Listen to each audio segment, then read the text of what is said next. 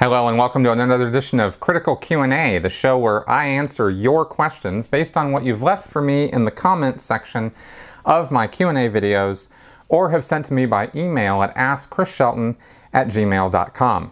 A couple things I wanted to point out or plug this week before we get going on the questions. One, Janice Grady has put out a book on her experiences in Scientology, and she was one of L. Ron Hubbard's original Commodore's messengers as a child. She has an amazing story of her time growing up in Australia with Scientology, moving to the Sea Org, and that whole experience being on the ship with Hubbard.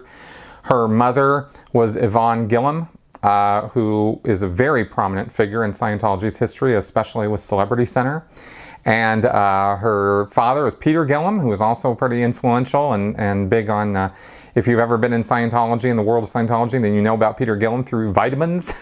Anyway, he's not, I don't think he's connected with Scientology anymore, and Yvonne unfortunately passed away many, many years ago, and Scientology erased any real evidence of her existence, even though she was the one who really came up with the idea of Celebrity Center and really put it into place, and then Hubbard sort of took over. So anyway, her story, Janice's story, is absolutely amazing, and her book is the first of a series of books that are going to be coming out on her whole experience. I believe August 1st is the release date of those books, and I thought I'd just put a friendly plug in for her on my show here because it is well worth checking out. August 1st, Amazon, I think it's up for pre-order or pre-sales right now, so you can check that out. In addition, of course, to my book, Scientology A to Xenu, an insider's guide to what Scientology is really all about, which for those new subscribers here who watch my show or check this out and don't know, I have written a book about Scientology myself, and it is up on Amazon, and you can check that out too.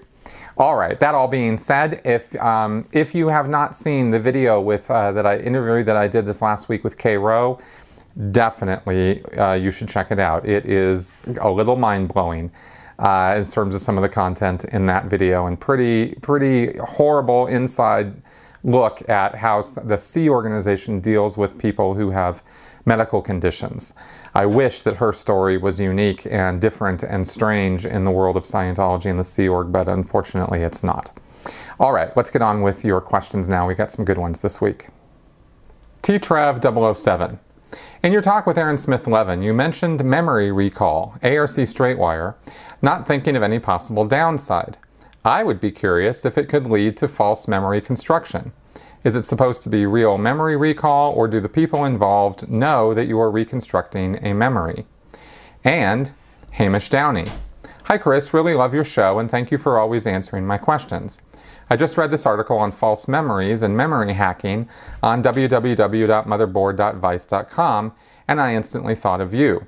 I wondered what you might make of it and any possible implications it has on the memories recovered during an auditing session. Yeah, false memories and memory goofiness. This is not something I'm an expert in. This is where you really got to get into the neurology of things in order to really get into how memory works. And there's just still, as far as I know from when I have looked into it, they're still figuring this stuff out. And Hamish, the article you sent to me from motherboard.vice.com, I looked at, and I can't really get behind everything that woman was saying as far as, well, any memory you have from earlier than 2 years old is a fake memory or false memory. I don't necessarily buy into that, this idea that, well, the brain doesn't construct any memories before you're 2 years old, because of course, I'm going to refute that because I have a very, very clear memory of my first birthday, and I've had it all my life. I didn't just come up with this memory through auditing sessions or through, somebody asking me about it, or through, some experience that somebody had where they were suggesting things to me. I just have always had that memory. So when she said, well, there's just nobody who ever remembers anything before they're 2 years old, I just instantly go, nah, it doesn't match up with my subjective experience. So, had a little bit of a hard time with that one. But I do absolutely go into the idea that false memories can be created, and that people can absolutely mistake imagination for memory. And if I'm doing that for my first birthday, maybe I am, right? But I've always had that memory, so I don't know, right? But I'm willing to be open to the idea that maybe if you could, somehow prove to me that there's just no way at all that that could ever be possible, then maybe I might review, whether I'm making up that memory or not. Now, when it comes to Scientology auditing, though, I will be a bit more critical about those memories because of a couple things. One, in the book Science of Survival from 1951, L. Ron Hubbard said that imaginary incidents are perfectly acceptable in running Dianetics on someone, and that if somebody says, well, we're just making it up, or I don't really know about this, Hubbard said it still had remedial or value in terms of helping the person, and you shouldn't discount it. Right? And in fact, it could even be helpful to sort of prime the pump in a way and get a person going by running things with Dianetics that were just known to just not be accurate or not be true. Now, therefore, that opened the door in Scientology to the idea that you could run things, and if you were imagining them or creating them, out of whole cloth, the auditor, because of the auditor's code in Scientology, where the auditor's not supposed to evaluate for the pre-clear or tell him what to think about his case or invalidate the pre-clear's case or gains in or out of session. Those are the first 2 points of the auditor's code, and they're really, really important in Scientology. So because of those 2 points, the auditor is going to be the last person who's supposed to tell the person, well, that's just imaginary and we're not going to do anything with it, right? And in fact, they'll go the other way and they will encourage a person to, run something in an auditing session that may be like the person's going, yeah, there's just no way this is true. The auditor goes, it's all right, just go ahead and tell me what's going on, right? So there's that whole thing where you're making something up, or you suspect, well, this just doesn't really fly.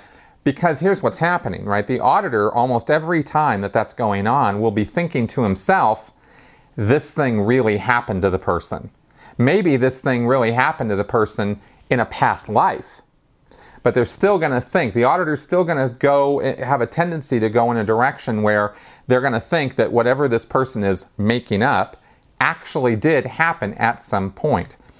And if you give over to the idea that you're an immortal spiritual being who has lived a near infinite amount of time into the past, then you're willing to give over to the idea that just about anything and everything have happened to you at some point during that past, right? From, space technology, civilizations like Star Wars, to magic. Hubbard even talks in a couple lectures about the fact that back in the distant past, there was magic. Just, magic, right? Spellcasters and people flying around on creatures with wings and wizards and things. He doesn't get into a lot of detail about it. It's like a one-liner that he just drops in the middle of a lecture or two, right? But nothing is too fantastical to be brought up in an auditing session, and nothing that is brought up is going to be poo-pooed or say, yeah, there's just no way that's true. Unless you start bad-mouthing David Miscavige, okay, or L. Ron Hubbard. Then the auditor might start rejecting what you're saying, right? If you start saying that, if you were to go in an auditing session and you were to say that, David Miscavige assaulted me last week, the auditor might go, okay, what's going on here? And they might start doubting your word, right? Because that's now offending their biases about Scientology executives and leaders, right? So that's where they'll get critical of your memories, but they won't get critical of you flying around on some eagle with a 50-foot wingspan when you were a wizard, 3 billion years ago. So, it's a little bit funny. Now, as far as false memories go, like I said, I'm not an expert on this, but to directly address this, I will say that I know for a fact I made stuff up in auditing, especially on the false purpose rundown auditing that I was receiving when I was on the RPF, where it was required that you go back in time, millions of years ago and find incidents of wrongdoing that, where you were blowing up planets and stuff. I mean, really nasty stuff. And I would just let my imagination run wild with that stuff, right? And I didn't particularly have the idea when I was doing it that I was just riffing on my imagination. But I look at it now and I think, yeah, that's what I was doing. At the time, I was in this mindset, like I just explained to you, where I thought, well, anything's possible. Anything and everything has happened to me. So if I'm imagining it, or if I'm seeing it in response to an answer to a question I'm being asked, then it's probably real, right? And out it comes, and which of course gives you the idea that Scientology lends itself to and encourages making up things that have happened in the far distant past or within this lifetime in order to answer the auditing questions, right? Because if the guiding thing in an auditing session is, one, what the pre-clear is thinking, and two, what the e-meter is doing. And I have my finger here for the needle on the e-meter, ding, ding, right? When it reads on something, the auditor's going, hey, what's that? And it doesn't matter to the auditor what comes up, right? The auditor will sit there and watch the meter, and it registers, and he goes, what's that thought that you just had? The guy goes, oh, it's crazy. I don't care. Tell me what it is, right? And I go, well, I imagine, and sometimes it could be a little bit of something, right? You have to develop it like a Polaroid picture, I see a corner of a desk, all right. Where's the desk? What color is the desk? Is it in a room? Is it outside? Tell me all about this. And you start developing this picture, right? And sure, absolutely that can lend itself to false memories. So I think in all of this, kind of long explanation I've given here, you get the idea of the flavor of what goes on in auditing and answering auditing questions and how anything goes. So of course, imaginary, answers could come up. And yeah, I think that there could be negative repercussions to that if a person starts believing that things happen to them that of course never could or would have happened. So, and that's one of the problems I have now with auditing, right? That it does that and encourages that. And I don't think that's a healthy way particularly to rehabilitate or remedy a problem that a person's having or deal with issues that they're having. So that's my take on that. Jonathan Mark. When I watched a DC television station's broadcast of ABC 2020's report on Ron Miscavige, I saw a Scientology ad during one of the commercial breaks. Why would Scientology buy a TV ad in the middle of a program that good Scientologists are not supposed to watch? I thought Scientology's rare TV ads, for example during the Super Bowl, are designed to impress existing Scientologists about how far-reaching the church's PR is. Broadcasting an ad that few good Scientologists would see seems contrary to that purpose. How do you explain this contradiction? Well, it seems rather obvious to me if you have the opportunity to counter what someone, you know that you have a TV show that is airing that is negative or is critical of you or your organization. What better time to buy, to do ad buys to promote your organization in what you would consider to be the best possible representation of it, which is what those commercials are, to try to counter the bad PR of Ron Miscavige bad-mouthing, his son David and the Church of Scientology. And I think that's why they did that, and I don't think it's really a whole lot more complicated than that. Also, you mentioned that this was in Washington, D.C. That is where Scientology has not only an ideal, this founding Church of Scientology, which is a fairly significant, location for them, but they also have a PR office, a government affairs office there, and they're going to want to counter, if they have politicians watching this show in D.C. or government officials watching it, they're going to want to at least get their word in to those guys that, hey, we're here, we're good, we're doing good works, we're spiritual in nature, and we're just a, fine bunch of folks. And that's what those commercials sort of portray. So I think that was the target audience in that particular case. I doubt that they did nationwide ad buys on all stations, all affiliates. I think they again targeted areas where there were, ideal orgs or where they probably thought there would be some return on the investment. And Washington, D.C. would make sense as a place where they think they would get some kind of a return on that. So that's sort of a secondary use, I think, of those Scientology ads and commercials, in addition to the primary purpose, which I will still stick to my guns on, that those ads are for Scientologists, and that they are there to give Scientologists a morale boost and an impetus to continue to pay towards Scientology, because they think that its that its good name and reputation are being upheld by the church by putting out those ads, like, say, at the Super Bowl or other major events. So that's my opinion on that. Juni Hiltunen. The International Association of Scientologists bilks millions of dollars when building ideal orgs, but once they're opened, there's no chance they will ever be financially self-sustaining. So they must be subsided by the Church of Scientology and cannot be closed, sold, or repurposed for profitable business. So isn't the Ideal Org program counterproductive? The Ideal Org program is absolutely counterproductive, but not for the reasons you stated here. Okay, let me give you a little bit of history on this, or a little bit of my experience with running Scientology organizations from a management position. And one of the problems that the Ideal Org program absolutely did solve. When I was in management, which was from 1995 until 2003 or so, we were faced with mortgage issues, rent problems all the time, from the small, struggling orgs that weren't making it as far as being able to pay their mortgage or their rent. And this was a real problem, and especially, this was a gigantic problem that was on our shoulders over and over and over again. And one of the reasons it was a problem is because you had, or where it was a problem, Albuquerque, Las Vegas, Valley, the Valley organization in California, constantly having, we had to move them like 3 times because they kept not paying their rent. They just weren't making enough money.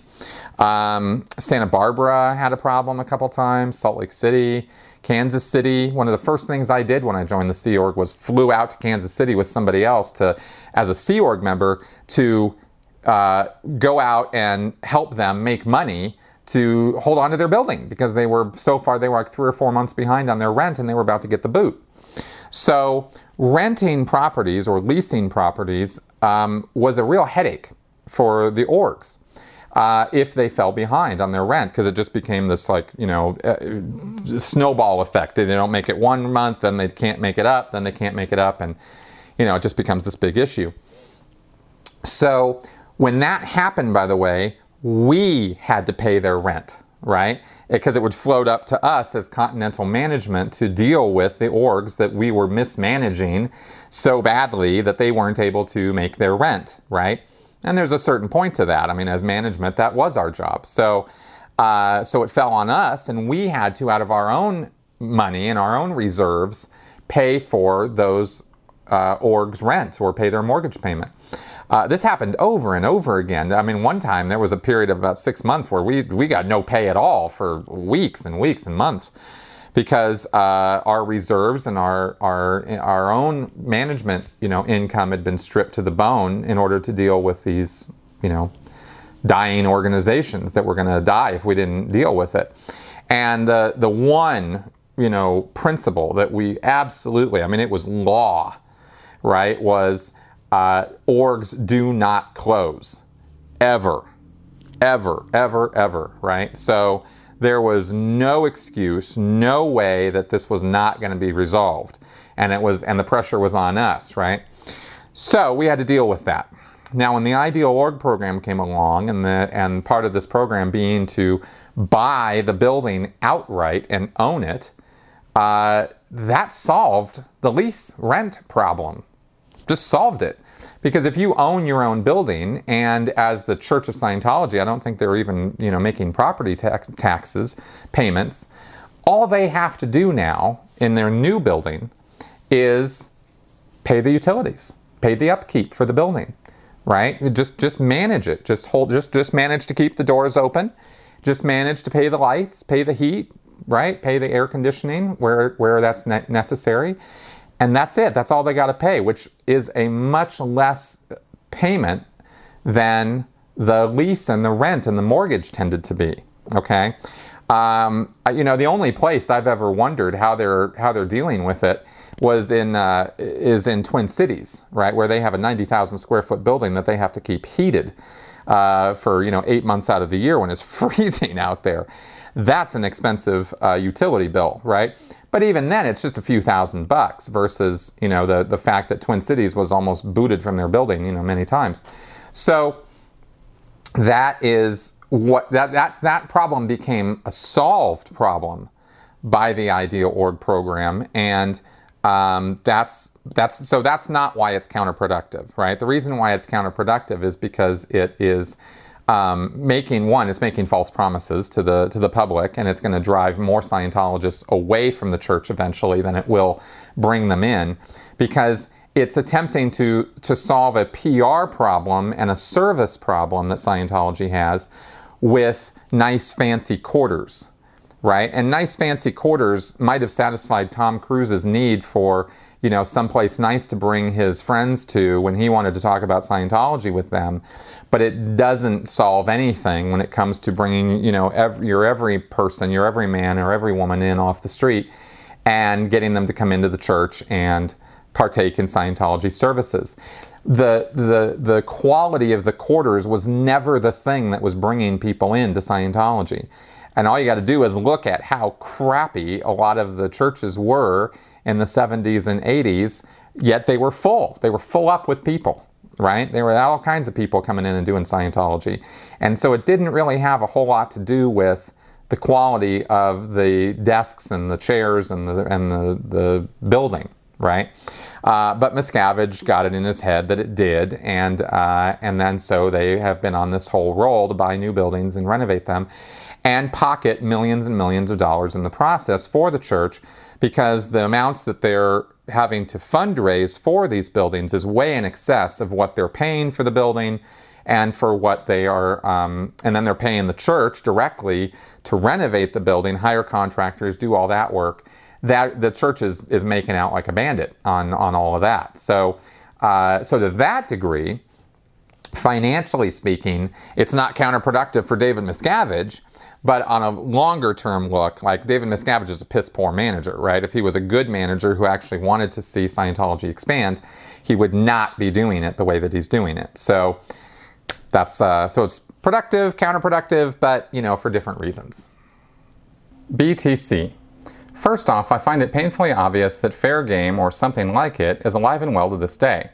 However, the church claims that it was canceled as early as 1968. Hubbard apologists would take the position that any fair game practiced today is Captain Dave's doing and can be in no way charged to Hubbard, while critics claim that Hubbard did not cancel fair game itself, but that he canceled only use of the term for PR reasons.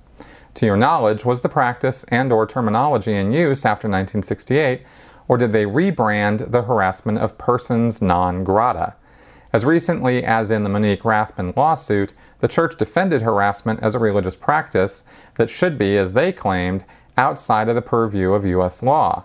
Were they defending their right to fair game or something else entirely?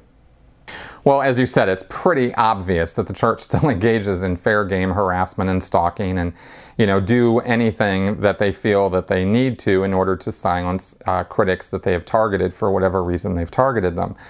Now, with all of the bad PR that has been generated, especially in the last 10 years, they have had to tone that down quite a bit compared to what they used to get away with in the 1970s and 80s, and even into the 90s, right? So it's a whole different world now in regards to what the church does now versus what they used to do. Yes, they do still harass people, they do stalk people, they do make hate websites about them, they stalk them around on Twitters, and this kind of stuff. But that's nothing compared to what Paulette Cooper had to endure, for example, through the 1970s with Operation Freakout, which is the subject of Tony Ortega's book. That was hardcore infiltration of her life, trying to get her to commit suicide, trying to frame her for, a bomb threat on the church, which the church itself manufactured. I mean, really nasty stuff. Is the church still capable of doing that? Of course they are. Would they do that kind of thing now?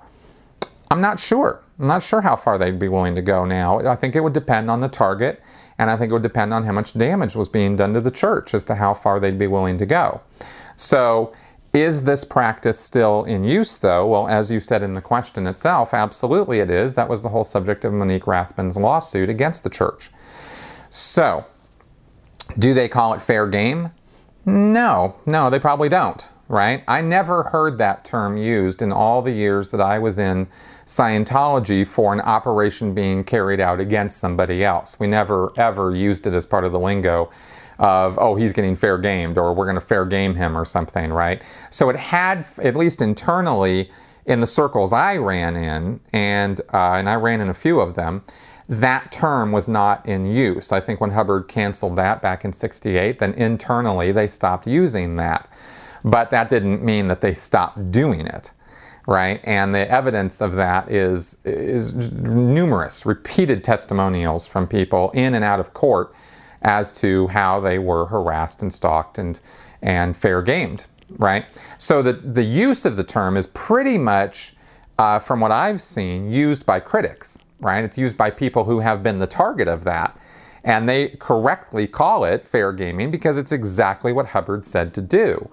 But the church, may or may not call it that, but really we're just talking semantics now. We're not talking about the actual what they do. And as far as their defense of it in Monique Rathbun's case, I can't be totally sure about this, but I believe they were arguing on free speech merits. That, people who were standing outside the Rathbun's home shouting in at them and standing around out there and just the squirrel buster signs and the various things they were doing was all a matter of First Amendment free speech. Right? And anybody can do that anytime, anywhere they want, as long as they're on public property. You can't go onto private property and do that sort of thing, of course. You can't climb fences and go into a private apartment complex and do that to somebody. But if you're standing on a public sidewalk outside their house, you can picket. You could, shout whatever you wanted to. You could do, if you were following the law, you could make, whatever level of noise you could make before the police were called out. So there's a lot of freedom of speech that we have in this country, that people are given the right to express themselves. And we like that right. And we want to have that right. But we don't want to have people stalking and harassing people either. So there's a line that needs to be drawn there, and that line is supposed to be drawn by the courts. And that's what that suit was all about. But we didn't get a chance to see where that was going to go because Marty Rathbun pulled the plug on that. So that's what I can say about that whole subject. Fuzzy Skinner. You mentioned the spirit of play as an element of running an org. How does this coexist with the dim view Hubbard took and modern Scientologists take of joking and degrading, J&D? Is this another instance of the cognitive dissonance that is used by many destructive cults to keep their members off balance? All right, I looked up this quote that Hubbard gave. This is from a 1952 lecture from the Philadelphia Doctorate course, where it's called, the name of the lecture, it's the 26th lecture in the course, and it's called Flows, Characteristics of. And in it, Hubbard first starts talking about this idea of a spirit of play. And he says, here's the exact quote on it. There's nothing succeeds like insouciance. Plain flippancy will actually get more done in less time than anything else you can name. As we go up the tone scale and things become lighter and lighter, a person can of course become much more ethical and at the same time lots less serious. It sounds funny that a person who is very serious is liable to fall short on his ethics. As we get up the tone scale, we find that individuals are airier and lighter and actually more aesthetic. And the more serious you take the game, the less chance there is of winning it. This tells you it takes lots of space and lots of unseriousness to win. Now that was in 1952 when Scientology was still fairly new and fresh, and it was a very different atmosphere than when we move forward 13 years later in 1965 when L. Ron Hubbard is writing Keeping Scientology Working and saying that Scientology is a deadly serious activity, win or die in the attempt, and there's no such thing as being half-minded about being a Scientologist. So clearly there was a viewpoint change over the years as Hubbard got more and more enmeshed and mired in the seriousness of Scientology, and he started kind of dreaming up these OT levels and the heavy duty stuff that had been done to people over all these centuries and millennia. He started making it out to be a much more serious thing.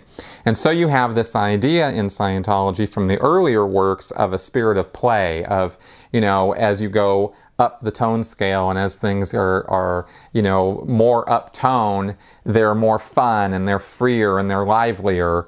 And as you go down the tone scale, things get serious and solid and stuff doesn't really get done so easily and so well. And Scientologists sort of interpret these two things as, they have to sort of mentally make those two things make sense. And so what they do is at least what I did and what I saw others do, is they treat Scientology as the top priority in their life. There isn't anything else more important than what they're doing with Scientology. And everything sort of focuses and aligns to it. And that's why, of course, why I joined staff and why I joined the Sea Org, for example. But while doing Scientology, while it is a deadly serious activity, and while it does matter whether, Scientologists clear the planet or not, and whether they make it or not, the way to act while you're in Scientology is to smile and be fun and be gay and free. And, I talked about this a little bit with Kay, actually, in my interview this week, that this forced gaiety that occurs in Scientology when they're doing things that, really, none of them really want to be doing, right? I mean, the fundraisers, really don't enjoy the fundraising. The people who are being fundraised don't really enjoy being fundraised, but they feel that it's necessary to do that because Scientology has to survive, and it has to make it, and it has to get more people on board, or we're all dead, right? I mean, that's kind of their view, is that if this doesn't happen, we're all dead forever. Not just now, but forever, right? And there's a good chance that the planet's going to blow itself up and, all these various horrible, awful things that are going to happen. So they got to deal with that. But while they're doing it, let's do it with a smile, right? Why so serious? Right? This kind of view. So that's sort of the push and pull of what goes on in Scientology. And it is crazy making. I can tell you from personal experience that it just drives you absolutely batty. Because it just messes with your head and you're bouncing around between all these crazy priorities and all this nonsense that's going on. And then trying to use this spirit of play to justify really abusive mental and emotional behavior that's not healthy for people. So that's kind of how all that plays out, I guess.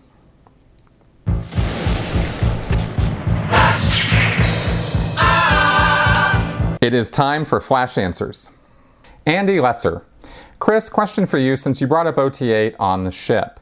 Have you ever heard of a situation where a Scientologist had seasickness and was allowed to do OT8 on dry land? Nope, not ever. Never heard of that. Hubbard wrote in some flag orders about how to deal with seasickness, so I'm pretty sure they would apply those remedies, and I'm pretty sure those remedies actually work because Hubbard was a real sailor and he really did deal with people who really did have seasickness, and I think the remedies that they used are pretty much out of the naval, handbook. So that is how I think they deal with that sort of thing. I never even heard of anybody who went to the ship and had seasickness, though. No one I knew ever complained about that. And I suppose if it was a real problem, they could have waited until the ship went into dry dock, because periodically it would, in order to do refits and repairs, and then they still had people traveling to where it was, and they would do their services not on the ship while it was being retrofitted or renovated, but they would do them on land at some hotel that they might have rented or something like that for the short time that was happening. So theoretically that could have happened, but I never heard of it. Stu PS. What Linux distribution do you use? I don't use Linux. I haven't used Linux in many, many, many years. I got Windows installed on here, and I've got some, this is Windows 10 with some graphics emulation going on because I like the way my screen is set up like that. It looks kind of more Mac-like, but it's not a Linux setup. Amanda Burke. Are there an infinite number of Thetans? I mean, Hubbard would never have predicted that the world's population would expand the way it has, right? Do Thetans multiply? I don't know. Hubbard never talked about how many thetans were around. I do remember one place where he mentioned something about how a thetan could create another thetan somehow. I don't know how. They didn't really get into the details of it. This was another one of those like one-liners he just sort of throws out in the middle of a lecture. It's never really covered in a lot of detail. And, you know, I don't know. There aren't girl thetans and boy thetans. There's just, you know, thetans. And since he never really went into where they come from, they just sort of appeared, you know, and how they're created and that sort of thing. It's just not really detailed that well in Scientology. So I think the idea with the increasing population of the planet is that they're just floating around here on Earth. You know, they're all trapped here or stuck here over all this time. And honestly, it's a kind of a good question because Scientologists don't really think about this kind of stuff very much. So I find myself sort of like, you know, I don't know, how do I answer this one, you know? Which just shows that it's not well covered in Scientology. Okay, that is our show for this week. I would encourage anybody who is enjoying my channel and enjoying what I'm putting out here to please join me on Patreon. That is at patreon.com/Chris Shelton, and become part of the major love support machine that keeps this channel going, because it is you guys who keep me able to do what I'm doing here. So thank you very much for all of the support and love that you send through your comments and your donations and whatnot. It really, really does help, and it really makes a difference. So I will see you guys again next week. Toodaloo.